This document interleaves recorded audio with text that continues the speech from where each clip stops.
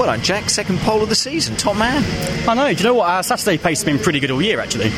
Second pole, I think that's our 4th front row start as well. So the pace, we've really had it there, and it's a testament to the Eurotech guys, because Silverstone probably isn't our strongest circuit, being in a hatchback car compared to, like, you know, the Toyotas, the VWs, the MGs, things like that. You know, they've got probably a bit more straight line speed than us, but we've made it pretty on edge through the corners, which means we can get onto the straight a little bit quicker, and you know, that's made the difference today.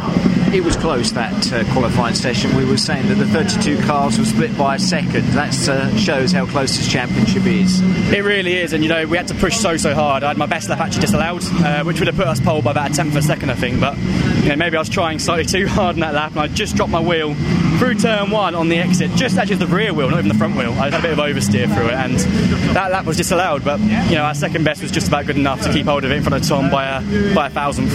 Great team effort as well. This is where, you know, you look back and you thank the mechanics, the team, for setting the car up in the way that you want it, and for it to perform in the way that it just did out on the circuit here.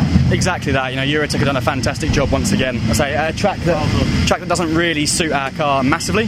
To be able to go out there and prove a point again on Saturday is the testament to all the hard work that the Eurotech guys done, and obviously all my sponsors for getting me on the grid. Yeah, and then making it count tomorrow from that front place.